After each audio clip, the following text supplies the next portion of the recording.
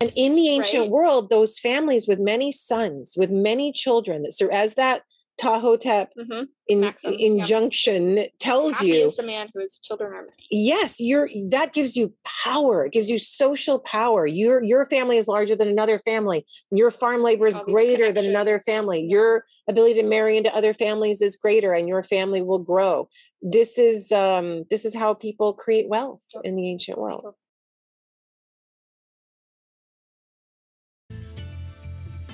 Welcome to Afterlives with Kara Cooney, in which we discuss ancient Egyptian history and relevant current events that we think will be of interest to our audience. I am Kara Cooney, and I'm a professor of Egyptology at UCLA. This podcast is separate from my teaching and research roles at UCLA.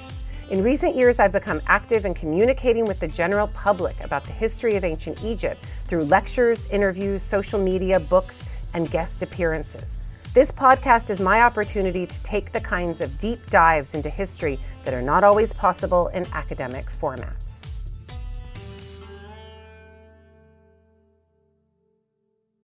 Right, I'm kind of reversing a bit. Yeah. Talking a bit about marriage. Yeah. Right. So one of the critiques by boomers nowadays on millennials is that we're, cohabitating without getting married. Living in sin. Yes. Not even bothering to think about babies. Like marriage isn't as big of a deal to all that us. Birth control. We're not having kids. We're choosing not to have kids at all. But in comparison to ancient Egypt, one of the maxims of Ptahhotep is happy is the man whose children are many. And so there's this idea, you're supposed to, make a house for yourself. You're supposed to have a lot of babies. Right. And then those kids are supposed to care for you when you're old. Right. And so the main goal was to procreate and all this stuff. What do we know about Egyptian marriage? Do you have to get married before you can have kids? Do we have any idea of things going on? It's a tricky one. We have more evidence. Why don't we have a lot of evidence? I know. It's bizarre. Or is it? It's maybe not as bizarre as we think. We have evidence for founding a household. Yeah. So it's an economic agreement, not a religious agreement, not a moral agreement. There doesn't seem to be this the prizing of the virginal. Like you having to save your virginity till No, there's none of this evidence. And that if you get pregnant with the farmer boy next door, you found a household with him. Seems to be. If you wanted to. I guess. There is no evidence in ancient Egypt of bastard children. The word I don't think until the Greeks come in and then it's a big deal. When the Greeks come in, they bring all that shit with them. And then the idea of the bastard is a big deal. Like Ptolemy the 12th, Cleopatra's father, is a bastard. And it's a big deal. Scandalous. But for Egypt, you don't have any of that. And it's like just probably because we also have all these instances of having second wives. Like after the first wife dies, probably in childbirth. Yeah. He would, all the family would be a big mixed blended family, but they wouldn't make a distinction. No. They were just all the sons and all the daughters, and there wasn't a big deal made. There is evidence for divorce. Yeah. That a woman can decide to separate and pull her assets out of the marriage and leave. So in some ways you have to reconstruct what marriage is by how you end it. Well, what was interesting to me, I was thinking about divorce, and I wanted to know if we had any evidence for who got the kids, right? And there seems to be from some wills and inheritance documents that the father kept the children. Yeah. Which I think is interesting. Yeah. Well, they're his commodities. Yeah. And that's the way patriarchal societies work. And it's one of the chief ways of controlling the women still today. And why women stay in a relationship and don't leave, because they know that they will lose. And now that we're in 50-50 states where father gets equal access to the mother, and I had to go through that whole thing myself, that no matter how young the kid is, that you may lose half of the access to your kid. And so women stay, or men, stay in a relationship for longer than they would necessarily like. Yeah. I think for most patriarchal societies, I don't know of any evidence for this in Egypt, but you would say that the child, while it's being breastfed or is very young, of tender years, if you like, stays with the mom. And then after that, that kid can be owned by the father. But again, there's no evidence for this in Egypt. And the divorce documents we have for pharaonic Egypt. It's just all there's no evidence of the kids. There's no discussion of the children. Very much like, oh, you get to bring whatever the wife brought in, she gets to take back. Right. And then, the kids are owed like 30% of like whatever the father's property. It's all very like transactional property goods and stuff. It's not. But it's about the woman taking her stuff out. It's not about the kids taking their stuff out of the relationship. So if they're coexisting in the same village, which one must assume that they were. She probably just went back to her parents' house. She went to a different house. He stayed in his house, and the kids. I mean, there could be some. The kids. There could be some back and forth sort of situations, or dad sees the kids if they're at mom's. We actually don't know. Yeah, we really don't know. But the fact that divorce was allowed and that a woman could initiate it is a big deal. And a lot of people look at this and say, "Oh, the Egyptians were more enlightened and females had more rights." And while that could be the case, it's more about the economy and lack of land ownership and asset ownership than anything else. Yeah. You control the woman more if you own more property. And since so much of society didn't own property, they didn't need to control the woman and keep her in a marriage. You never see the king get divorced. No, but you don't need to. He's got a harem. I know. So there's you never see him being like, I hate my great royal wife and getting rid of her and like you nominating some young random harem girl is going to be my new great royal wife. But you do see new great royal wives coming in, yeah. You do, and you see the older one kind of either move to the side or somehow less important than she was before. Because she's old. We do, of course. Not because like they had a falling out relationship wise. But the women didn't have the value in ancient Egypt court life that they would if they were Catherine married to Henry VIII. Yeah. Where everything depends on the relationship between this one man and this one woman, or between Cleopatra II and Ptolemy VI. There it's like super important, both right? Both mattered, yeah. Right. Mm-hmm. Then if the woman leaves, you're going to note it in a historical document. It's going to be important. In Pharaonic Egypt, it doesn't matter. Yeah. There were so many of these women to commodify. Mm-hmm. So what, again, just words do we have for husband and wife? Yeah, sen and senet, brother and sister. Hemet. Oh yeah, hemet. Sorry, with the uterus word. What is that sign? Yeah, what is it? It looks like a vulva. Maybe, but it's got the jagged top. It's like a little pot. But I think everyone says it's a pot, but it looks like a vulva. Hemet. Hemet, wife, but your point being that they also called each other brother and sister. And husband is what? Like there's a cha word. Hai. Just a typical one. Yeah. But yeah, so the one reading I was looking into, you don't see husband used a lot. It's always because in tombs, it's always his wife. Mm-hmm. You're never seeing her husband as much. No. So Hemet pops up a lot more because we're talking about relation to the male. Right. So we're seeing a lot more his Hemet. And for whatever reason, female tombs, when it's just the female, they don't mention their husbands at all. He would have to take precedence. They don't picture him at all. He's not important. Mm-hmm. And there's lots of literature about this. Good Ann Macy Roth article, McCarthy. Well, then you'd have to follow the rules of decorum and make him bigger. So the tomb of Nefertari, for instance, no Ramses II. So he was there. He'd have to be big and important, and she'd have to take second stage. Whereas her temple at Abu Simbel, it's all about him and her together, but he gets precedence. Yeah. Yeah. So, do we have any evidence for who you could marry? Was it in more modern European cultures, right? You didn't want to marry down. Mm-hmm. You didn't want to marry maybe a foreigner. It was very taboo. Mm-hmm. Do we see that?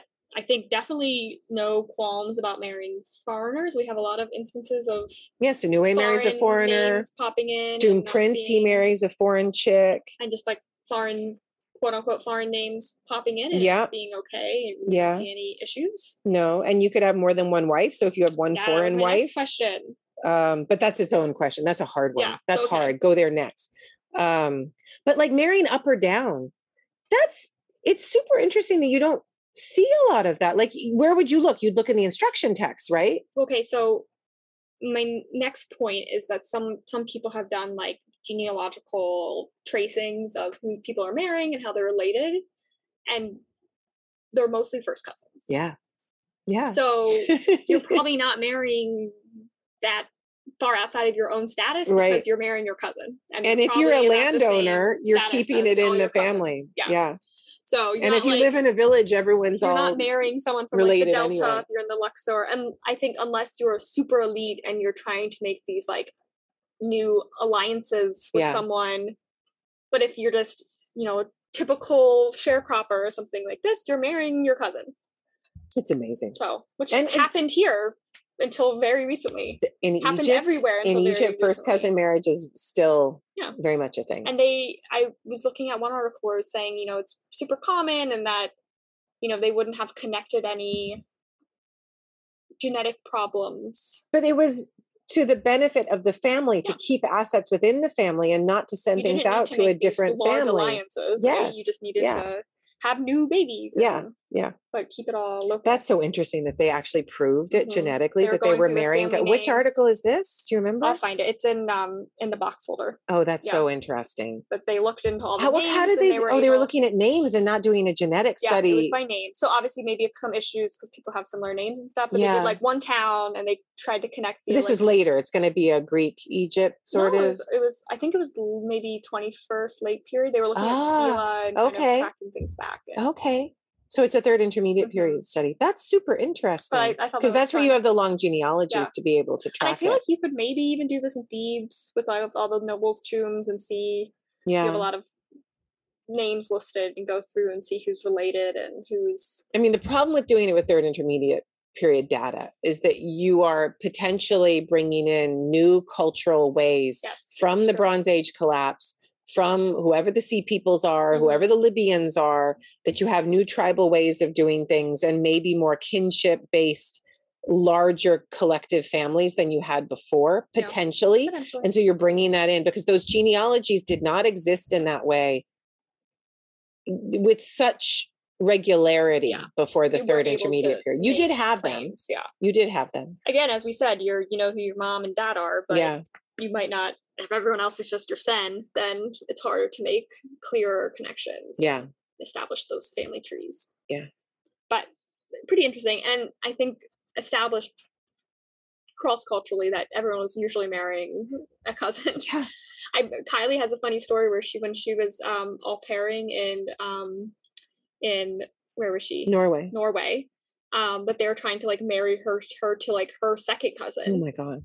And she was like, no, I have like a boyfriend, but like also ew, like I'm not marrying, like, second cousin technically is legal. I'm okay with second cousin. I could deal with second cousin. Second cousin's fine, I guess, but just like, but like let's mix up the genetics a little bit. So, but I was just like, but in small, rural, very isolated where she was, it's like, that's your option, right? No one else is there. You're probably all related somehow. In rural areas in America, probably still. I mean, my mom's family is from West Virginia. There has to be some first cousin, second cousin marriages. And my mom, like, when she was younger, she counted she had like 500 cousins, first cousins, because they're just such. Not really. Yeah. No. It's which her not 500. Yeah, she had like 500. That's impossible. Because like her mom was one of like 14, and then each one of those siblings had oh my God. Yeah. And that's your community. And they were all named like Jim Bob and John something, and all 2 first names, and lived in the holla and coal mine, and probably are dead because of black lung. But I always laugh, like anyone from West Virginia, I'm like, we're probably related somehow or in some sort. Wow. But that's awesome. Yeah. So, but yeah, my grandma was like one of 13, like multiple sets of twins and stuff like that. But crazy. And I think it's very much, we know this in the United States, it's very much that way amongst Orthodox communities of, or ultra-Orthodox Jewish communities or Amish communities, Catholics, sometimes Mormon communities. My dad's one of 7. But Catholic communities, I mean, my dad's Irish American, my mother's Italian American. That was a great heterozygosity to move forward with, not so much homozygosity, and the religion helped to bind people of very different genetic strains together. Super useful. That's all that matters. Yeah. But that's its own weirdness and its own American weirdness, immigrant weirdness. Yeah. Like my dad being one of 7, like he was 18 when his youngest brother was born. That's crazy. And I'm like, you could have had that baby. Just strange. I'm one of 4. One of 4. 4 is even a lot. 4 is a lot of kids. It's a lot of children. But yeah, if you're, you live on a farm and you need 12 farm hands, it works to have a bunch. Yeah. No, those kids are great assets, and you want to have as many of them as possible. Whereas today, as you know, trying to have a kid today and being able to afford it and bring it up in a way so that it's not great debilitation to you. Having children is for the very poor or the very rich these days. Well, and back to your point, back then, probably my great grandma didn't have there wasn't birth control. No. You got pregnant 12 plus times. That was just what happened, right? You couldn't, or unless you were abstaining or something like this, which they didn't do. And in the ancient world, those families with many sons, with many children, as that Tahotep injunction tells Happy you, is the man whose children are many. Yes, that gives you power. It gives you social power. Your family is larger than another family. Your farm labor is greater than another family. Your ability to marry into other families is greater, and your family will grow. This is how people create wealth in the ancient world. Yeah, your children are your wealth in the ancient world. We think of it as a drain, and it is a drain. It's a drain of energy. It's a drain of independence. It's a drain of money. But in the ancient world, these things were what buoyed you. They were what would take care of you when you were old. They were what would maintain your family lineage. A choice like you do now? No. Right? I can choose not to. Yeah. I'm sure there was thought as much. There wouldn't have been the thought because there wasn't as much incentive. I am sure we know that there was herbal birth control, that there were things that one could do. Exactly. So people could do something about it, but there was less incentive because that large family was so much of an asset to all of you and to the mother. The mother found her power through those children. That's true. Yeah, being the Nebbit pair. Not having children. Oh my God. That's why the Egyptian woman took you aside. It was Sawasa. And she's like, you poor thing, you're not doing it right. Social you need to go to the temple and do this ritual to get pregnant. Let me help you out, right? She's trying to help you. Or Professor Vendrick's story of being in Egypt and people hopping over the one ancient temple, had a fallen stone, and the women would still from the village go and do stuff. And that when she was trying to get pregnant, they brought her there and they're like, you have to do this, and trying to help. Amr has stories of this too. You go to Dendra temple and you would sleep overnight, and women still do these things. It's wonderful. Because, so could men have more than one wife? From an out non-royal, obviously we know kings and stuff all could have as many wives as he wanted. Such a tricky question. Do you have any literature that tells us that one side or the other, that one Egyptologist say one and one Egyptologist says another? They all hedge their bets, don't they, when they write about it? Well, and I think because the Egyptian evidence is ambiguous, right? Because even the Hekinah stuff. Yeah. The person, I have it here that it was his second wife. But those documents go over a long span of time. And that the word you're translating as second wife can also mean concubine or something else. And some people argue that it's his second wife, not because his first wife is dead, but that it's his second wife while the first wife is still actually alive. Right. And he talks to it, and the kids are being mean to her, and he's yelling at them to stop being mean to her, all this kind of stuff. So it then seems like you could have a second wife, and even from the... And wow, is the word concubine loaded, but let's let it sit there and be loaded, because I think if you feel any offense at the word concubine, that's appropriate. And yet it explains very clearly what that word might actually have entailed for the woman who served in that position. So I would let it be radically reclaimed in this moment. Brings up we do this with the students, the law code of Hammurabi. Right. It says if your wife can't have kids, you're able to marry someone else to have kids, but you still have to take care of the first wife still. Right. It's not her fault, et cetera, which is nice. But you're allowed to, find someone else to have kids with. So is that what's going on in Egypt? That they're saying, your first wife, of course, they're blaming the woman being barren or something like this. But also in Egypt from Deir al-Medina text, we know that the man was the one who got blamed for a lack of impregnation, that she was said to be dry, which means that he's the one not putting out. Yeah. So then that's a wonderful thing in Egypt, that for mythological reasons, the onus is put on the man rather than the woman. And then also Of course, people would have known if that woman can't get pregnant, though, and he has the second one and she does, then they would have gone, maybe the mythology is not always correct. People are not stupid. They're clever. But then also, if we're not hard, there aren't hard rules about adultery and progenitor because you're not passing on land. Like maybe you could have a side piece and it wasn't a big deal. I think you could. And I think if you're wealthy enough, you could certainly do these things. And Hecanoct is word she would be called or he would be called. Hecanoct is what it is because it's a socioeconomic accounting in which she must be listed so that you can see what and he's making sure she's provided for and what she's taking from the household or giving to the household. Whereas in a tomb, a formal structure, kind of like a gravestone where you say John Smith and Mary Smith, and they're there together on the same tombstone. Babies. John Smith's side piece, as you put it, would not be on the gravestone because that would be scandalous, but that doesn't mean he did not have a side piece. And she's there. And maybe he has private documentation that he burned in his fireplace that talks about the money that he put aside for said side piece. And that kind of thing happened all the time, but we can't expect it to come into the needed to be burned, but it was totally maybe kosher, maybe, but it can't be in the formal record. Formal tomb space. Your direct line of descent again is the mom and dad, kids, your mom and dad. Yeah, that's it. That's the. And what happened to these kids of the side piece? The Egyptians don't tell us anything. They don't. Maybe they're the adopted kids. It's possible. Probably be cared for. It's possible. Again, the word bastard is not there. It's not there. No. Things must have been more complicated. As human beings are not monogamous. They're not. We are not gibbons. We're not parrots. We're not penguins. We don't pair up with one. We are very choose to do that. And economy forces us into that. But when an economy patriarchally forces people into such monogamous relationships, they often sexually find their way out. There's another boomer critique. Yes. A lot of millennials are in polyamorous. Yes.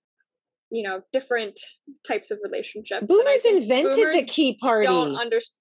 Yeah, but to them it was like a party. You go here and you do this thing, not like as a long-lasting relationship. Boomers are all about hanging out with friends and having polyamory. They just didn't name it as such. The problem is that people are being open about what it is. So interesting. Yeah. You have to just not talk about it and then it's all okay. Yep. Yeah. But to them it was something as secretive, not to be openly discussed. Yeah. Yeah. Okay. So now getting back to kids. So we talked about how they're all going to die really early. They're all going to die. We're really all going to die, but the kids especially. Yeah. Because they didn't have vaccines. Yeah.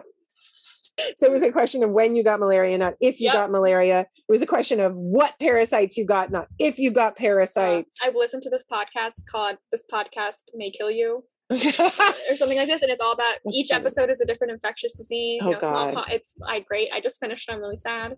It's a wonderful podcast. It's 2 grad students. That's awesome. In infectious disease, and like each episode is they do smallpox, they do flu, they do the tsetse fly, they do leprosy, like literally everything. I was watching Outlander on your recommendation, and wow, they show a lot of medical shit in there. And I'm like, I can't watch the pus-filled wound being drained. I can read about it, but I don't want to watch it. Yeah, well, I like all that stuff. Weird. Yeah, well, like pimple popping and all gooey. Oh God!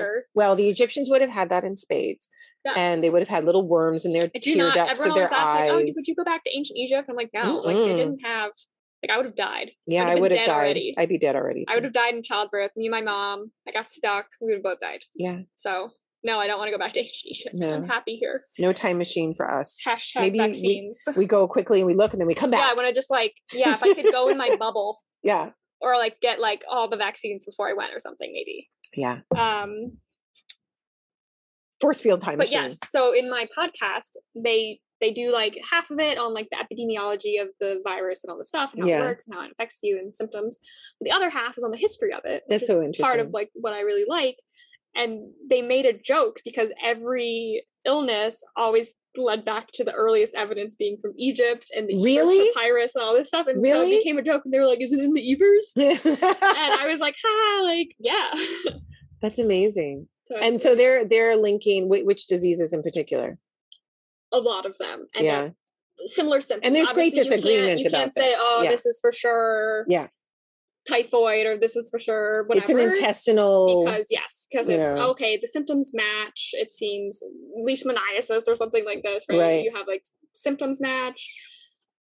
Some you can see on bodies, on mummies, right? You can test like King Tut had malaria and all this stuff. But these smallpox pustules aren't necessarily smallpox, or are they? Don't know. And then the tuberculosis is also debatable, but people throw that word around a lot. Plague. When plague shows up. And I used the word cholera once in a book, and I was slammed down by the bioarchaeologist. They're like, we don't know if it was cholera. So I put communicable intestinal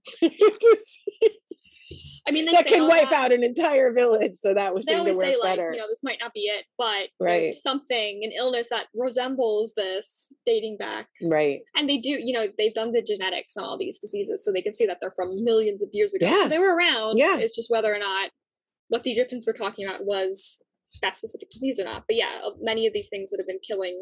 But I remember talking to Richard Fazzini, who had been going to Egypt since before antibiotics in the 60s. And he would tell me how he'd hang out with his village workers, and everyone, when they peed, as guys go off to pee, their pee was all pink because everyone had parasites in their bladders.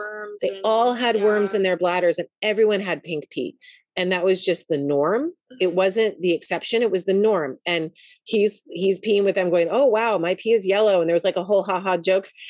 They're like, your pee is weird. He's like, no, your pee is weird. But this is just the way people live. And then dying at 45 is the norm. When you have that kind of, it is a hard life. It's a hard life.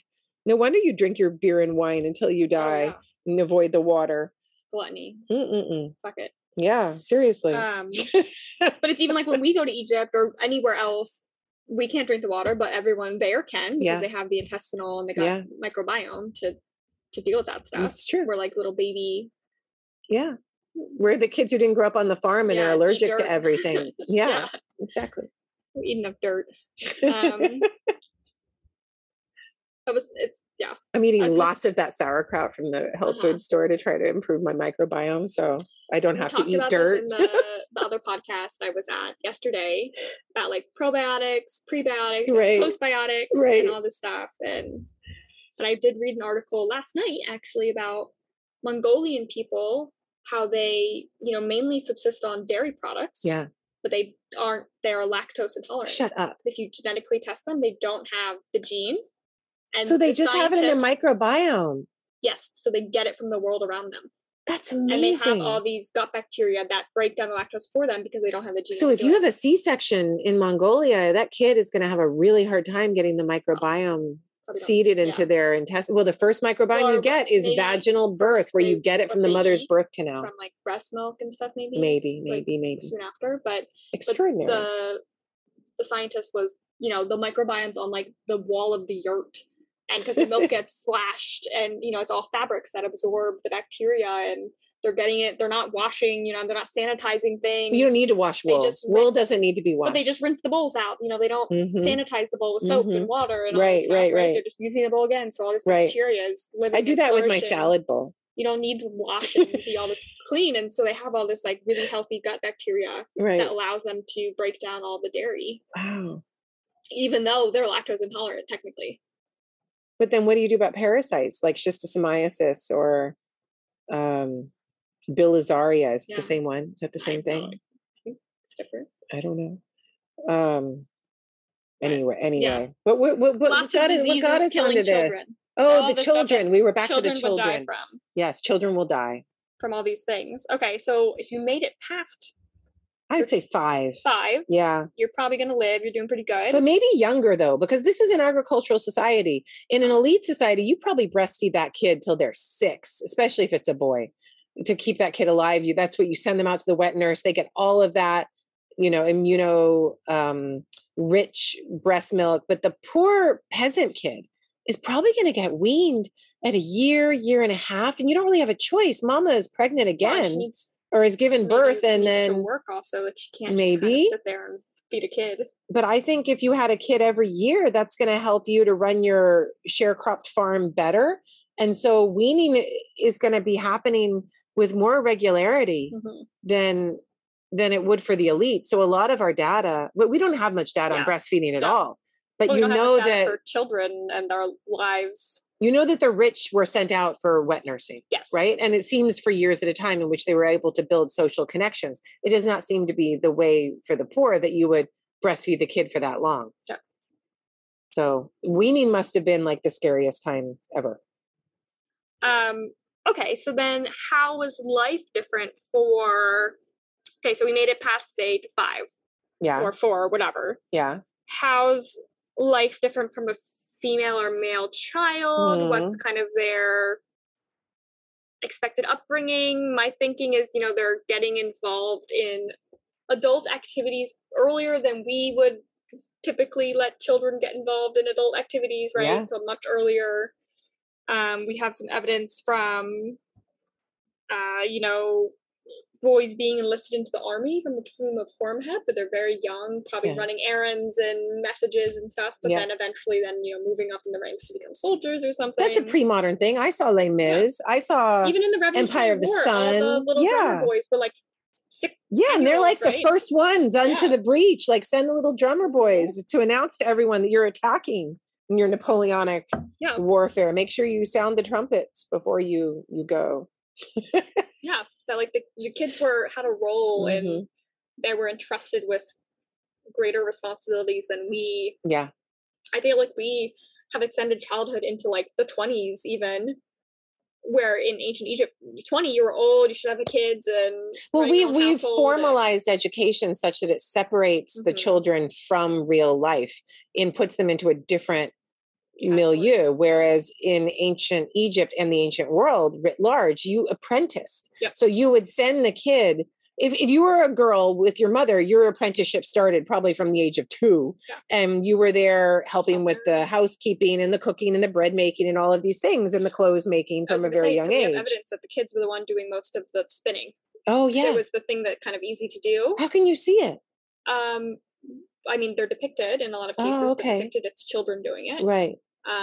And it's the thing you start with. It's the kind of easier thing to do. Yeah, it takes a lot of thread to make a shirt. And you need a lot of thread, so it's like everyone can chip in. That's amazing. So, but if you're a boy who's apprenticing, maybe you apprentice as the armor, the armor apprentice, and you learn how to be a blacksmith, or you learn how to take care of horses, or make you could be a woodworking apprentice. There's all kinds of things, which means you're going to send the boy outside of the household, dad or uncle or something. Or if the dad is a craftsman or something in the household, they will still go off to get more work.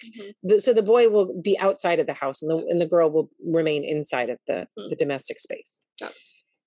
And we have a lot of physical evidence for trauma or physical labor on child skeletons too, to show that they were involved in physical labor activities, farming, abusive even to such a degree sometimes. Yeah. Where they have, which ones are you thinking of? So again, this is from that Dakhla Oasis cemetery, where the kids have abuse, signs of abuse, broken bones that aren't healed right, and vertebrae that are squashed from carrying lots of heavy things, and not just a broken bone that's like you got into some hijinks with the boys, and a perifracture. Oh wow! So they're beating you to do the work, and I wonder, the work at Amarna with some of the trauma. Agreed. I wonder if there's any children or youths that show evidence of being, this forced labor, forced abuse, on bodies that can't physically handle it. Right. I mean, the adults have evidence of repetitive stress injury, physical labor. Yeah. So I'm sure if kids were involved, it would. Like you can see in the heel bones, Ann Austin's told me this, you can see in the heel bones of a woman or man if they're squatting a lot and doing labor while squatting. There's knees if you're grinding grain, and you're on your knees a lot. Exactly. Yeah. So not as probably sheltered as children are today. Well, let me give 2 examples for the girls growing up fast. One is from an exhibition I was a part of back in grad school called Quest for Immortality, that was at the National Gallery of Art in DC, and went to other museums after that. And in that show was a girdle that was like the tiniest little thing I've ever seen. And yes, it was made of conch shells. And yes, maybe some of the conch shells had been lost. But I think this was found in a context in which this was the size that it was. I know it's the Middle Kingdom. I don't know. I'll have to check, and we'll ask Amber to put in the show notes, maybe with the picture, and I'll pull out the volume. But it's a tiny little thing. And from scenes from tombs, you know that these girls were meant to be wearing it and only that. Mm-hmm. And they might have their pubic hair showing and just this little girdle and maybe a fancy hairstyle. And they're there as a servant, and they're meant to be sexualized. Well, and we see them as girls, right? As something that shouldn't be sexualized. Right. But menses starts at 11, 12, 13, 9 sometimes, even, 8, 9 sometimes. And then you're a woman. Yes. So we're viewing them as like, oh, they shouldn't be, with our cultural context and stuff, but they were seen through a sexual lens of objectification, patriarchal commodification. And, there's all kinds of big words that one can assign to this.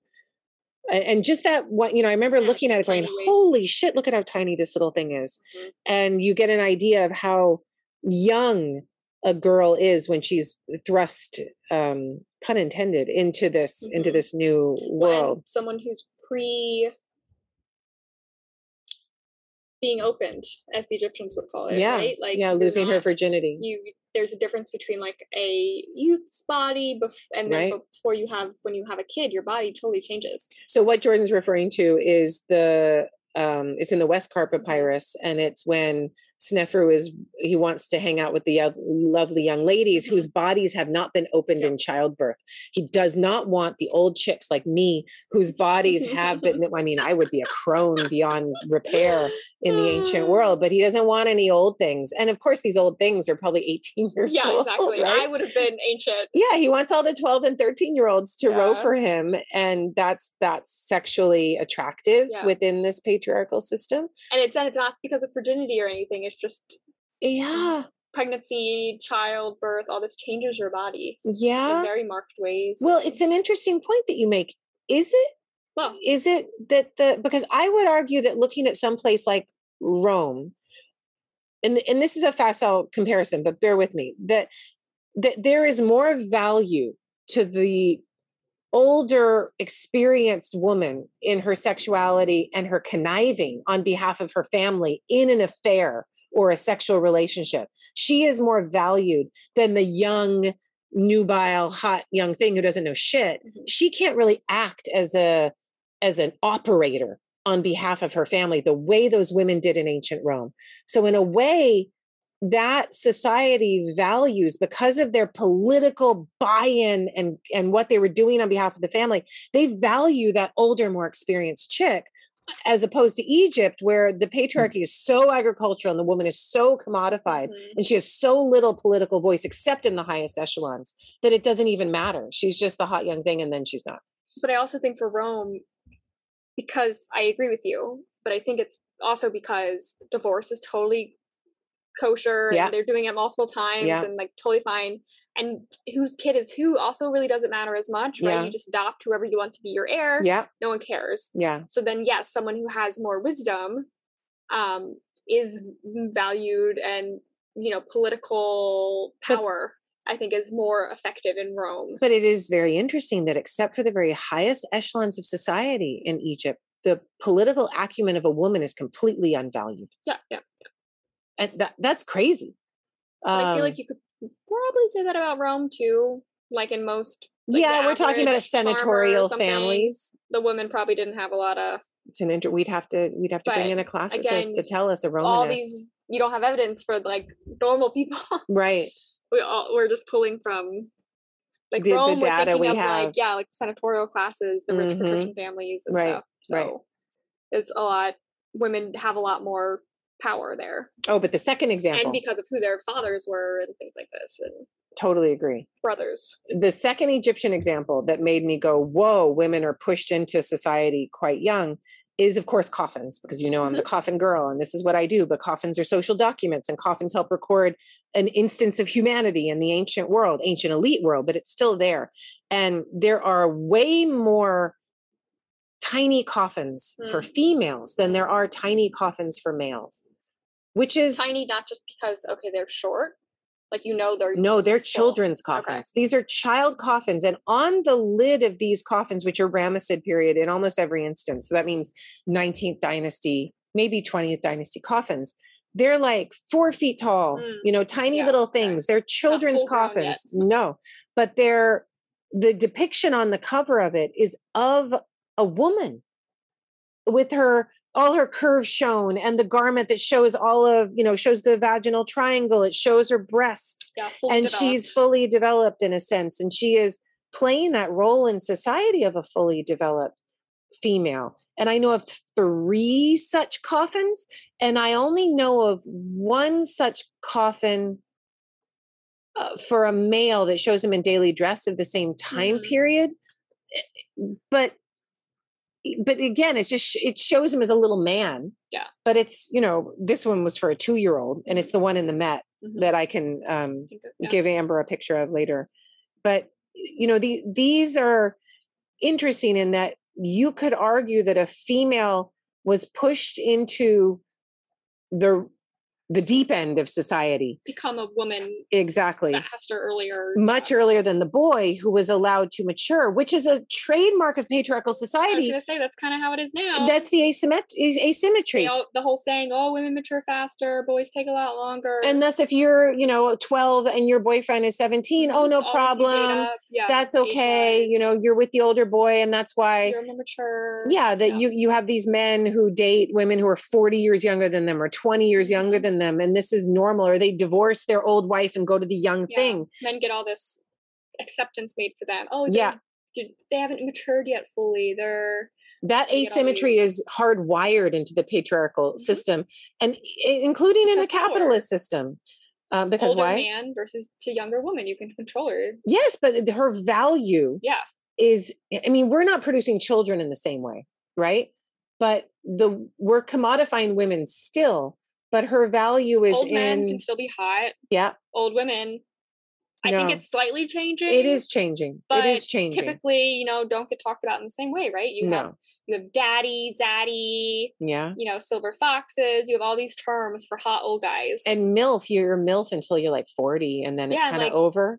And MILF still, yes, it means like you're hot, but I still think it has like a somewhat or cougar. Yeah, but that's also has a somewhat negative connotation attached to it compared to silver fox. I agree silver completely. Fox or all these things, and like daddies are like, you have a dad bod, which means you're kind of dumpy, but it doesn't matter. Positive, and but like if you're a woman, you're kind of dumpy, you're fat and awful. and so if we're bringing this back to what we started with at the beginning, which is that the aged in ancient Egypt had so much value, I think it's important to remember that we're talking about the aged men, and the women were put through the ringer and ground up through the mass childbirth after year after year after year. There were not many old women. Yeah. There were lots of old men, or a reasonable amount of old men. They were rare, they were valued, but old women were probably, there probably were not many of them. And if they were probably barren or couldn't have kids for whatever reason. Well, I wonder, in the Dear Medina text, the Rahit, like the wise woman as it gets translated, if it's this very rare term you don't see popping up, it is because it's a woman who's older, though I think we have some instances of Rahits being like 20 or something too. Very young. Gives you an idea that when you look at ancient society as a whole, and this would be an interesting study. So somebody go out there and write this dissertation, which is like, look at ancient society as a whole and think of those women who get to make it to old age and become the crone and become the witch. They are often asked by society to remove their sexuality from society. They are single or remove themselves from society. They are virgin. Virginity is imposed upon them, like the nun or the Vestal Virgin, maybe the God's wife of Amun, maybe not. But like this idea of not having a husband and a family and children, that's you're the maiden aunt. You get to get old. Whereas the other women of the household are generally going to have already died. Yep. Mm-hmm. Yeah, it's pretty crazy. Mm-hmm. So, and the whole like grandmother hypothesis, and it's like maybe there is a certain purpose to be served. That women, that the human female only goes through menopause. Like why we have menopause. Yeah, and whales and humans, only whales and humans. But the idea that you still have your purpose then postmenopausal is to help your daughter raise her children or other, babies in the family. Well, and it means that the risk of childbirth for the human female is so high. And that you need help. That you need help to be able to do it, that once you hit 40 something, there's no point in that woman trying to have babies anymore. You need to be young and strong. Risk is too high. Risk is too high. You're the geriatric mother. Yeah. Bring in the menopause so that you can then, if you're alive, if you made it this far, you get to help out with the grandkids. Yeah, it makes sense. Yeah, it's depressing, but yes. And that's just the economy of the human body. Yeah, and the big heads, goddamn big heads. Well, yeah, and that most animals give birth by themselves. They separate themselves from the group and go have their baby and stuff. But I feel like, not to say a human female can't give birth by herself, but I think in most cases having someone there who's done it and knows what they're doing. No, you do need assistance. Some help. You need assistance. You cannot do this alone. You need those other women. Yeah, midwives and such. Yeah. Yes, you do. With their important knowledge of if something goes wrong, what you do and all that kind of stuff. Turn the baby over if it's breech. Midwives associated with witches, associated with these women who've been removed from society in some way. Yeah. So very interesting. Here's another sexy topic. So, turning to interactions between family members, right? So was intermarriage or close marriage acceptable? We talked about most being first cousins. Right. So you're asking about brother-sister marriage. So technically in our world, first cousins. Fine. You mean in this world today in the United States? No, illegal. It is illegal. You can't do it. Yes. Not cool. Yeah. Do they still make you get like a DNA test to make sure you're not related? Didn't that used to be a thing? Huh. So yeah, in certain states they ask you to either testify you have to get the blood test, prove that you're not genetic related. Right, not brother, sister. Yeah. Or first cousins or something. And there's all these stories of where people get tested and then they actually are first cousins and then they're like, oh shit. Or half brother, sister. Yeah. Yeah. We can't get, legally can't get married or something. Yeah. So what's considered incest? So this one changes with time, as you know, and it also, the data for this is tough, but from what we've got for pharaonic Egypt, there is not a whole lot of evidence for brother-sister marriage. There's also not a whole lot of evidence for private ownership of property. But once you get a Greek colonial occupation, Nocratis coming up as a city, and you get all of these new people coming in, you get more competition, you get more private ownership of property, brother-sister marriage takes off with a fervor. Yeah. Among Egyptians and amongst people who might consider themselves Greek Egyptians. Yeah. I did find a new book. So I haven't read it. I saw it was published through the Archeo Press. By Joanne Marie Robinson. She's a lecturer at Manchester. Okay. But it's entitled Blood is Thicker Than Water, Non-Royal Consanguinity. Consanguinity. Yes, that word. I don't like it. Incest. Non-royal incest. And so I could only read the blurb of it. I couldn't get the book. But that she claims to have evidence to show. Oh, there's so much evidence. That there's some families, so non-royal. But what time period is she talking about? I don't know. I think it's later. It's going to be later, late period and beyond. Incest as a preferred economic strategy. But again, if we're taking our modern definition of incest being first cousins, then it's everywhere. Yes, that's true. So I think it depends on that definition of incest. But there were actually laws that encourage people to marry brother and sister continuously because of taxes and laws of passing down property that became so debilitated to the family by having to give taxes to the state that they maintained these brother-sister relationships for generations in a way that were not healthy. Like the DuPonts. Real? So the DuPonts, like the DuPont chemical. Yeah. So they started marrying like first cousins to keep the money in the family. Yeah. And they started having all these genetic Down syndrome became like super common in their family. And they started having all these genetic issues because they were marrying like first multiple generations of first cousins. And you have to know, villages probably talked about these things. You probably had the old people saying, you can only do that a couple times. Make sure you marry somebody young and new. Have some new blood. Yeah. Mix it up. Yeah. Which makes sense for like all these ideas in the past of multiple areas coming together to a ritual place, like Göbekli Tepe or something, like the whole countryside coming and you'd probably make your like marriage coordinations there. Yeah. Someone from a neighboring village that you're not, and they're trustworthy and the family's good and stuff, but they're not directly related to you. Right. But you can track this for royal consanguineous relationships. And you can see when the family takes precedence over the institution. Mm-hmm. In the 18th dynasty, you have a whole shit ton of brother-sister marriages. And the 18th dynasty arguably starts with 2 generations of full brother-sister marriage. It's amazing that Amenhotep I was born at all, let alone lived as long as he did. But it was useful for them to keep all of that wealth and influence in the family. They were starting a whole new dynasty. I mean, they didn't know they were, but there was a lot of tumult around them, and they kept that going. But then by the end of it, Akhenaten, he's there arguably having children with his own daughters. Mm-hmm. That's interesting in and of itself. But when you move to the 19th, it goes away. They're not interested in it anymore because they don't need to keep all of their wealth in the family. Yes, you have Ramses II marrying his own daughters, but you don't have the same kind of political demand to keep all of that wealth in the and political influence in the family. So it's interesting, but I think it all comes down to like what your definition you're using. If you're using a modern definition of incest, everyone was practicing incest then in the pre-modern world. But the difference between first cousin incest and brother sister incest, uncle niece, sometimes. Uncle niece is even less bad than brothers. I mean, brother sister, you get some serious repercussions and fast.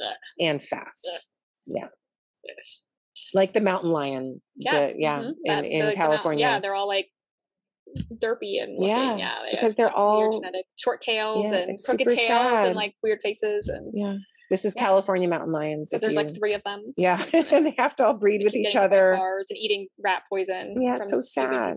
Stupid people that put rat poison in. Yeah, it's awful. Okay, so incest. Incest is a thing. Yeah, I guess. I think it's a sexy topic.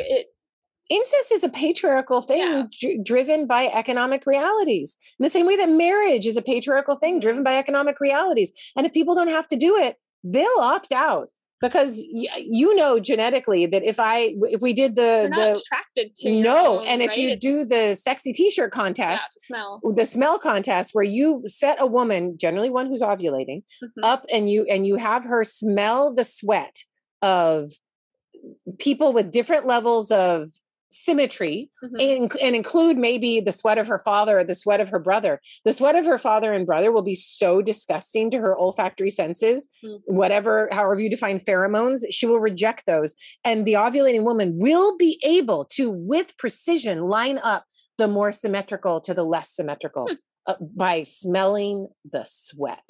And so that means that the first cousin is not going to smell very symmetrical to her for however that works. She's not going to find him sexy. No. And I'm sure like growing up with them versus not has some influence, right? Because even like Queen Victoria and Albert were technically first cousins, I'm pretty sure. Oh, I thought they were second cousins. We have to look that up. But like cousins, close cousins, but they didn't grow up together. So, and it was like they had to meet, connect, write their letters, right? Yeah. So, but versus like, I don't know, me growing up with my brother, like it's kind of like the novel Emma. Marrying the Jane Austen novel Emma, where they grow up where she's like a little sister and then they fall in love, no relation, no connection, but it has to shift from being a little brother or older brother, little sister relationship into a different one. It's just, and I think there's a 20-year difference. I mean, that book is really a good study in elite patriarchal systems and how these women are commodified and all of Austen's work it really is. It's wonderful. It's wonderful. Okay, so I want to talk. So we talked about intergenerational stuff, right? So the whole spur of this episode was thinking about boomers and millennials critiquing each other and having this back and forth. And I was thinking, is there any evidence we have of this popping up in ancient Egypt? And the only thing that could come to me, we'll see if you can think of anything else. I'm racking my brain. But the only thing that came to me was the will of Naunacht. Because she's got the annoying children that she cuts out. Yeah. So obviously there was some, but maybe not so much intergenerational, but just family drama going on where she, leaves some of the children, 3 of the children out of her will, but the other children get to stay in because they're doing whatever she deems appropriate. I mean, I would look to instructional texts where they say that the ears of the young boy are on his back, meaning you must beat him to get him to study. And that's what they did to me, and that's what we're going to do to you. And the young always do these things, and the old have to impose their ways upon them. Yeah, and we have a lot of the whole, how you should act to your superior. Right. And I think you could extend this to your father, to your grandfather, your uncle, to your boss, whatever, how you should regard yourself to your superior. You could respect in all this. You could look at the satire of the trades, which is encouraging the boy to sit at his studies and be good and to control his nature. Like they're like, don't join the army and don't run off, study hard and be a scribe. Now it's not intergenerational, but it is the older generation writing to the younger generation, trying to keep them in line. Yeah. Like the older professor telling the younger student, no, this is how I did it. Now you have to do it this way. And it's kind of little hazing ritual involved and how you're meant to be. Yep. So but that's just older male and younger male. And so it's father to son, grandfather to grandson, but you don't see that with women. You don't see also a lot of people shirking that. No. Right? You don't see someone being like, I'm going to go be an artist. And like, that wouldn't have been recorded. And you do in the instructions, you might say that, you were a wastrel in a sense, like you didn't prepare your place in the graveyard. You didn't save your money to make the coffin for your family. So there must have been those elites who squandered their money. Not, like, caring for their family, parents' tomb. Yes, the law of inheritance is that whoever buries their parents gets the inheritance. And if you're not caring for your parents, it's connected to not burying them properly. So you don't get the stuff. So it is baked into the system that you must be a domesticated. You can't shirk your duty. You can't shirk your duty. You have to take care of them. Yeah. But so you could say that in the ancient world, as it is now, that there's always generational conflict. What's harder to track is different generations. And they must have existed. There must have been the generation, like say you're in Ramses II's early years, and there's the old people that lived through Akhenaten's years. And they would have, maybe they had a name, or the old ones who remembered the dark heretics times or something. But we don't have any evidence of that. And or how they may have acted like the norms had changed or something. Yeah.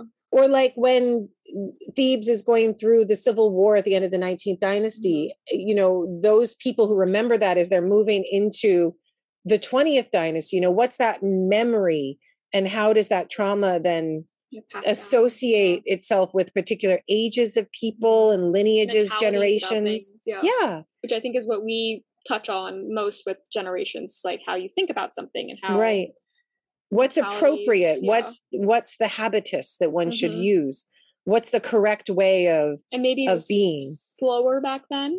Of course. Right. So in the same way, not from grandparents to grandchildren or parents to children, it being drastically different, but maybe grandparents to grandchildren. Like there's a bunch of Egyptologists who like to say, I'm making an analogy, who like to say that Egypt was not market-based because the prices were so consistent. But you could argue that prices for sandals or shirts or livestock were so consistent because the prices for the commodities and the crafting of those commodities was so consistent over time because there wasn't any growth in the market. The demand stayed the same. Quickly, and the fashion's not changing. It's not becoming one style or another. It's more regularized. And so you could argue that the value, if the prices stay the same, the value capitalistic things, right? You don't have like, this fashion house versus this one and who's popular and you can raise the prices. And it's possible that after a time period of great strife, when all the young men have been killed, then you have a generation that is more valuable because there are fewer of them. Sure. But Egypt wasn't a place that regularly was pulled into great strife. This isn't West Asia or Rome, where everyone's fighting these civil wars against each other. You don't have the same, but maybe, you know, when the Assyrians came in and sacked Thebes, maybe a whole ton of people died. Yeah. And so you have, you know, where I think these kinds of things would be more remembered, not necessarily in Egypt, but in places that Egypt was conquering. So certain Levantine places, certain Nubian places, that when the Egyptians marched down to the Fourth Cataract and like burned shit down and took the crown prince and created real havoc, I imagine there was a generational understanding of who had lived through that. And then what the generations that came from after that were. But how were we going to find that in the documents? I don't know. It's almost like trauma is the it is the marker of sadly. And the walking up the hill both ways. Or trauma or I think plenty. It's either like absence or plenty. The in between, if it's just stasis, it's gonna, you know, as I talk about in my book, The Good Kings, available at fine bookstores everywhere, that you go through these parabola moments of, as you say, lack and then plenty, and you can track those generations on the up and up, who are like, we had to walk through the hill, you know, in the snow both ways, and and I had to fight for my king, and you're just a layabout who's like covered in gold, and you didn't do anything to deserve it. And I'm sure those conversations happened between the generation of Amenhotep I and the generation of Amenhotep III or Thutmose IV, right?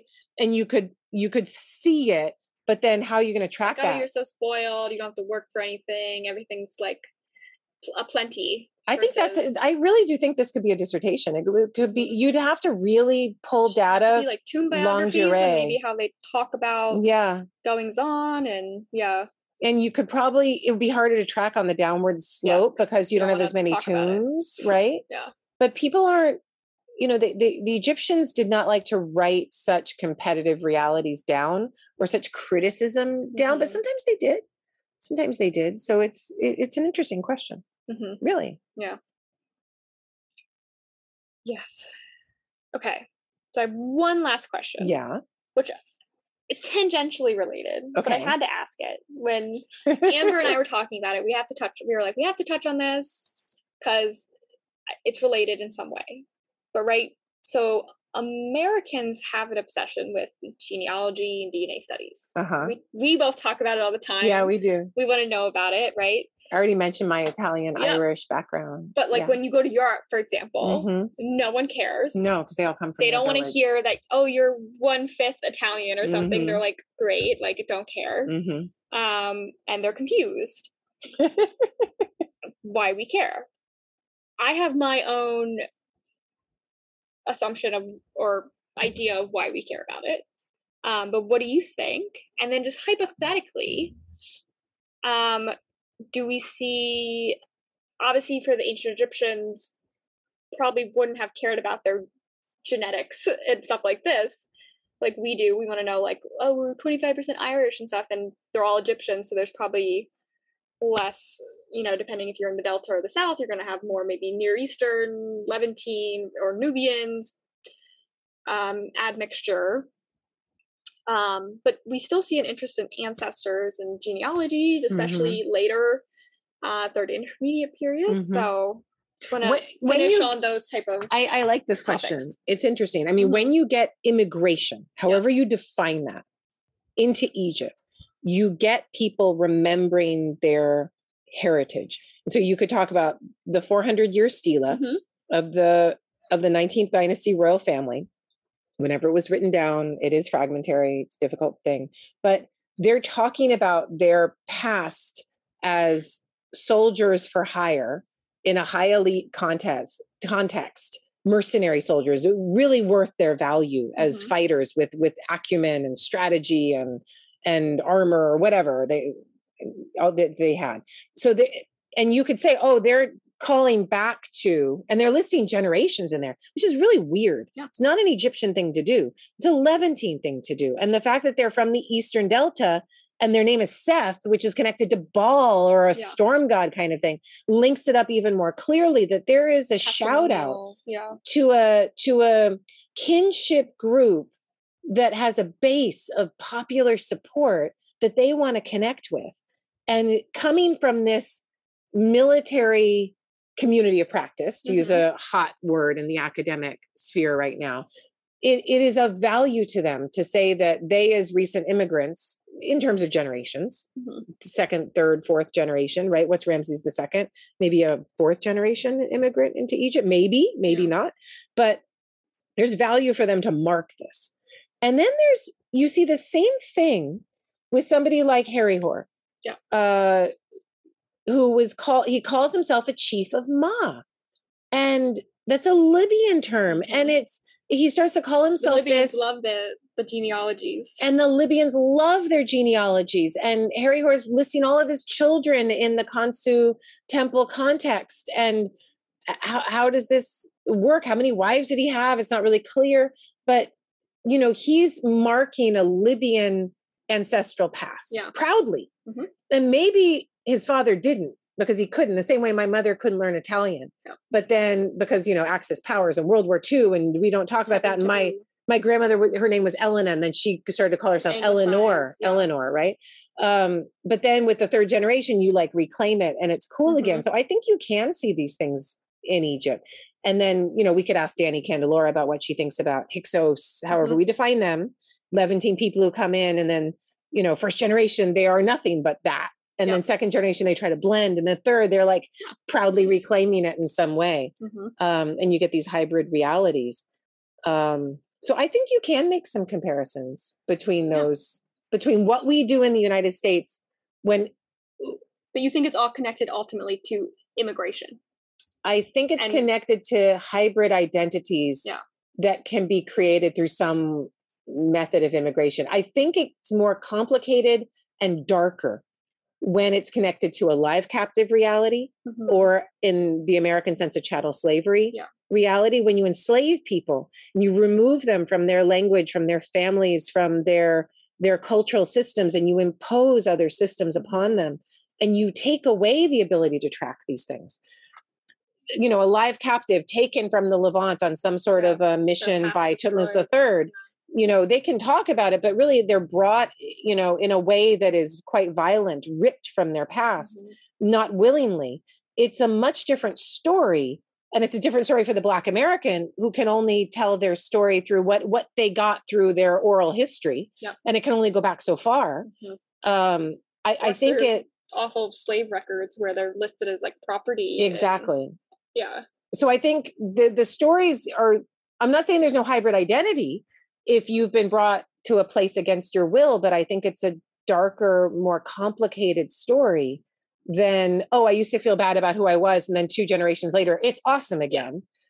I think it's always going to be harder to deal. And then we can talk about indigenous impositions, right? For the Nubians, where, you're trying to track some of these things, but the indigeneity, those systems are being suppressed quite brutally.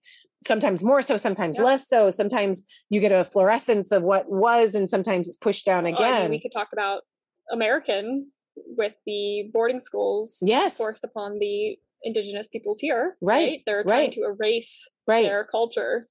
And you could argue the same for Lower Nubia. Right? And then in Upper Nubia, you make these raids, and you go in and you try to decapitate the people at the top, and you try to Egyptianize the people at the top and impose it. And the 25th dynasty is a result of that very system. So to me, right, as Americans, we're always usually really fascinated, because when our ancestors came over, who were typically poor, all that history was lost. Right? It wasn't because they wanted to Americanize, they wanted to fit in and didn't want to seem different or anything like that. So much like maybe the Nubian moving to Egypt, or the Levantine person moving to Egypt, you want to fit in, and so you lose those other parts. But then later generations are curious, right? You want to know. And I think it depends on the base that you come in with. There are a shit ton of Irish Americans in the United States, as well as Italian Americans, and they collect in certain places like Chicago or New York, right? And then once you get that community, then in that collective, you create a new identity. Whereas before, totally you were from some village in Italy and you never would have met this other Italian who's from Sicily, different worlds. But in Chicago, the Italians are all put together into these ghetto communities at the beginning. and then you're asking, where are you from? I am from here, you are from there, and our languages are, we have different dialects, but we can connect in this Italian way. And so you gabagool. Yeah. And like a word that means nothing in Italian. Capicola becomes gabagool. Gabagool. You know, or prosciutto instead of prosciutto. Yeah. And all these little slangs. Ricotta becomes ricotta. Yeah, exactly. Right. It's true. So you make this new. And it's a Chicago Italian dialect or a New York Italian dialect versus what it was before. So it's super complicated. It all has to do with power. It all has to do with whether you find power in trying to suppress any sort of past, and whether you find power in resuscitating that past in the new setting in which you find yourself. How you can reclaim power if that past has been wrested from you by force, how you can create a mythology or a story that helps to give you that family lineage, because that within that family lineage, there is great strength. And so people are trying to manufacture it, even if they don't have any. Yeah. As much as like, the boomer millennial back and forth is maybe annoying, but I think it's like ultimately good, because that means there's conversations happening and people are being pushed maybe out of their comfort zones. Well, the changes we're going through right now. Oh my God. I mean, they're beyond, in my opinion, we're at like Bronze Age collapse level changes. Which is, I think all the millennials feel that. Yeah. And I, in a way, feel like boomers feel like guilty. They should. Because not just that it's like their fault or something, but that they didn't see it, left us with this world that's not very good. They invented the plastic, and that it is now drowning you always everything. Want your kid to have a better life than you, right? So, and it's not true, and it's a reckoning that they have to kind of come to terms with. So, and it's like, it's sad, but it is what it is. And you wonder then in Egypt, what did did a generation feel a responsibility for having brought on the traumas that one is dealing with? I don't think for the Bronze Age collapse you could really argue it, because I think this mass migration. Well, and you always blame the outsiders. You'll always blame the outsiders for that. These sea people hordes, and you'll name the different tribes and say the horrible things they were doing, and you might have drought and famine and low Niles, and you can't blame anyone but the gods for that. But when you have something like Akhenaten's excesses, for instance, and then other excesses, Khufu is not well remembered, right? Senwosret III is remembered as kind of a brutal sort of dictator dude. If you are of the generation that facilitated those excesses, I imagine you would have been treated in a little bit like an okay boomer kind of way in an ancient Egyptian world. Interesting. Yeah. Well, this is a fun episode. Yeah, I loved it. It was super fun. And I love that we're talking about things that, again, it's hard to write about them academically. It's hard to find evidence. And we're just kind of, this is me and Jordan talking about our feel of what the ancient world would have been like for a family. It's hard to build this up systematically into something that you can really touch, and as soon as you grab it, it slips away already. It's very ambiguous. It is, but and yet it's what we live in, and so it's something that I think we can talk about based on our own human upbringing, our own human past and histories, and thus use those to help understand this ancient world a little bit better. Don't let anyone tell you that you can't bring past and present together. How else are we supposed to do it? Connections to be made. Yeah, we're human beings living in our own systems. We must use those to try to understand the ancient ones. All history is constructed and made up in a sense. So why not make comparisons? Exactly. As long as they're fruitful and you're getting something out of them and it's making you think critically about a situation. And know that you're doing it. And if you're open about it, you're doing it, then, there's no one truth that ever to be found. So, you just have to go in there with the purpose. And what you're looking for. Agree. That was super fun. Good. Thanks, Gordo. Yeah, of course. All right, everyone. We'll see you next week. What are we talking about next week? I don't know. Oh, well, I love it. We don't know. We'll figure it out. I usually start thinking the week before, to keep it open. That's awesome. See if there's something happening like this. I was on Twitter and just was like, that'd be interesting. That's idea. Cool. That's good. I like it. Yeah. But yeah, before she even prompts me, I'll say, this is Afterlives with me, Kara Cooney, and Gordo. And me, Jordan. Because I don't have a last name. You do. It's just hard to spell. So CZY. Yeah, see, we can talk more about the patriarchy, inheriting your father's weird last name. Yeah, instead of Galzinska, which is what you should have had. I don't know. Well, if I just kept my mom's last name, I'd be Eisenhart. I'd have a nice German name. Eisenhart. Oh, a heart of iron. Yeah. That's awesome. Strong. Wow. Strong name. Yeah. But I'm going to go with just Jordan. Patrilineal succession. We can talk about that another time. Yeah. So I have actually been seeing more articles about like why we take last names from the family and the man sign and all this stuff. Does the kid get to pick? How does it work? Or you could just be like Jordan of the West Side of our place. I love it. But okay, until next time. Take care, everyone. Stay safe. Yeah. Afterlives with Kara Cooney. Look at you. That wasn't even what I was saying. I was saying, is it like it's scary out there? Maybe another world war coming. So yeah, because of Russia. Because Russia. Goddamn Russia. I know there, lady. We did. It's the Bronze Age collapse. What are you gonna do? We all feel it. Might as well talk about it. But yeah, Let's see what you. But stay safe. Yeah. And we'll talk next week. As you say, stay frosty. Stay frosty.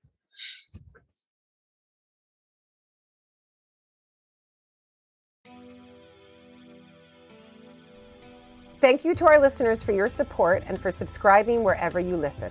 If you enjoyed the show, please share it with others and leave us a 5-star review. Send us your questions related to the show and topic suggestions for future episodes to karacooney@gmail.com.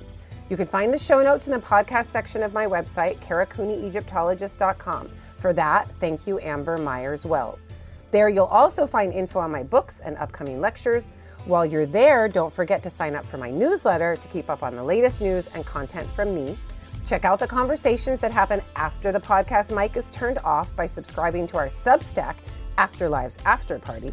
You can find me on Facebook at Kara Cooney Egyptologist and on Twitter and Instagram at Kara Cooney.